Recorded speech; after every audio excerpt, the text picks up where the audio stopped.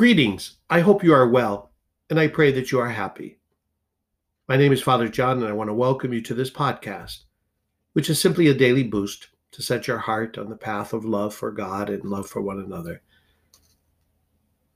We share a psalm, open our heart to the Lord, hear a scripture passage, and then I will share a brief reflection to lift our spirits and discover perhaps an idea, a thought, that challenges and assists you toward spiritual growth and a strong, dynamic conviction to accept and follow Jesus. These reflections are not meant to be scholarly, but rather a spark of love and light for the journey. And now, my friends, close your eyes and open your hearts. Our psalm today is from 137. Let my tongue be silenced if I ever forget you. By the streams of Babylon we sat and wept when we remembered Zion. On the aspens of that land we hung up our harps. For there our captors asked of us the lyrics of our songs, and our despoilers urged us to be joyous. Sing for us the songs of Zion. How could we sing a song of the Lord in a foreign land? If I forget you, Jerusalem, may my right hand be forgotten. May my tongue cleave to my palate if I remember you not, if I place not Jerusalem ahead of my joy. Let my tongue be silenced if I ever forget you.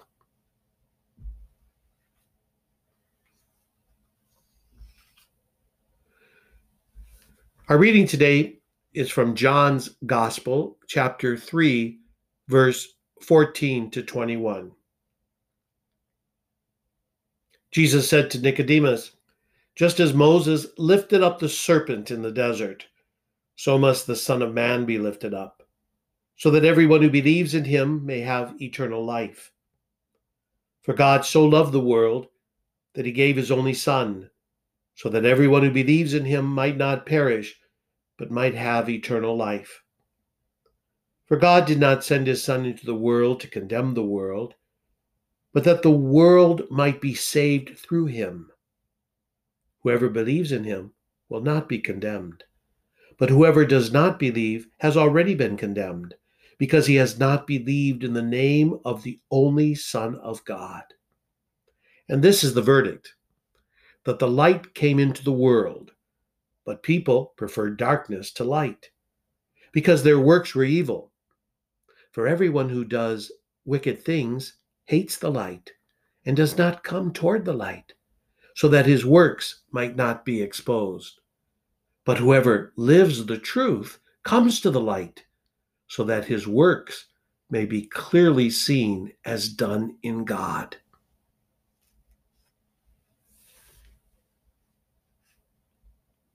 Today I was reflecting on how the Israelites grumbled, complained against the Lord as they were going through the desert.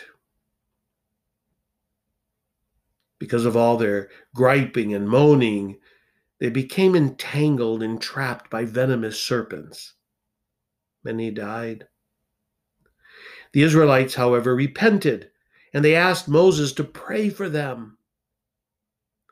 The Lord heard Moses' prayer and instructed him to make a bronze serpent and mount it on a pole.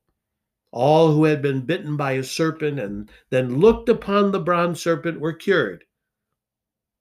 This bronze serpent was a reminder of the sins that had infected them,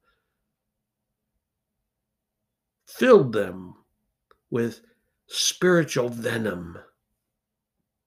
And yet, they would be saved. Now we turn to Jesus. We turn to the cross. Jesus said that he on the cross would become like that elevated bronze serpent. Jesus would take our sins, our suffering, our pain to Calvary. My friends, if you have a cross at home, which I hope you all do, place it next to you. I want you to really look at Jesus on the cross. And as you look at him on the cross, I want you to recognize your sins. Look at what you have done. I look at what I have done. It is my sins that have led Jesus to that cross. My lies, my arrogance, my pride, my neglect of others, my disrespect, my prejudices, my complaining, my judgments. Jesus took all of that for me. Jesus took all of your sins to his death. Recognize what you've done. You know, Pope Francis, when he was asked if he would accept the call to be Pope, he said, I am a sinner, but I trust in the infinite mercy and patience of our Lord Jesus Christ, and in a spirit of penance I accept. I am a sinner. Those words for me are very inspirational. A leader of the church recognizing his own sinfulness. What humility. And I come to realize that no one is exempt. No one. We all fall. But it saddens me, my friends, that many do not take this seriously. Many people. I have also come to realize, we must all come to realize, that we cannot save ourselves. As much as we might try, we must look to this cross for salvation. It is this great love for you and me that brings salvation. Today we hear the most famous scripture passage, John chapter 3, verse 16. People have made banners of this passage and have carried it to sporting events and many other arenas. When I go to Blazer games, I often see from high up in the stands people holding up that passage. John 3, verse 16. For God so loved the world that he gave his only Son, so that everyone who believes in him might not perish, but might have eternal life. For God did not send his Son into the world to condemn the world, but that the world might be saved through him. To look at this cross is to experience God's love, to experience true cleansing, to experience mercy. The people in the desert with Moses, complaining, arguing, griping, they didn't deserve anything. And yet, God did not stop loving.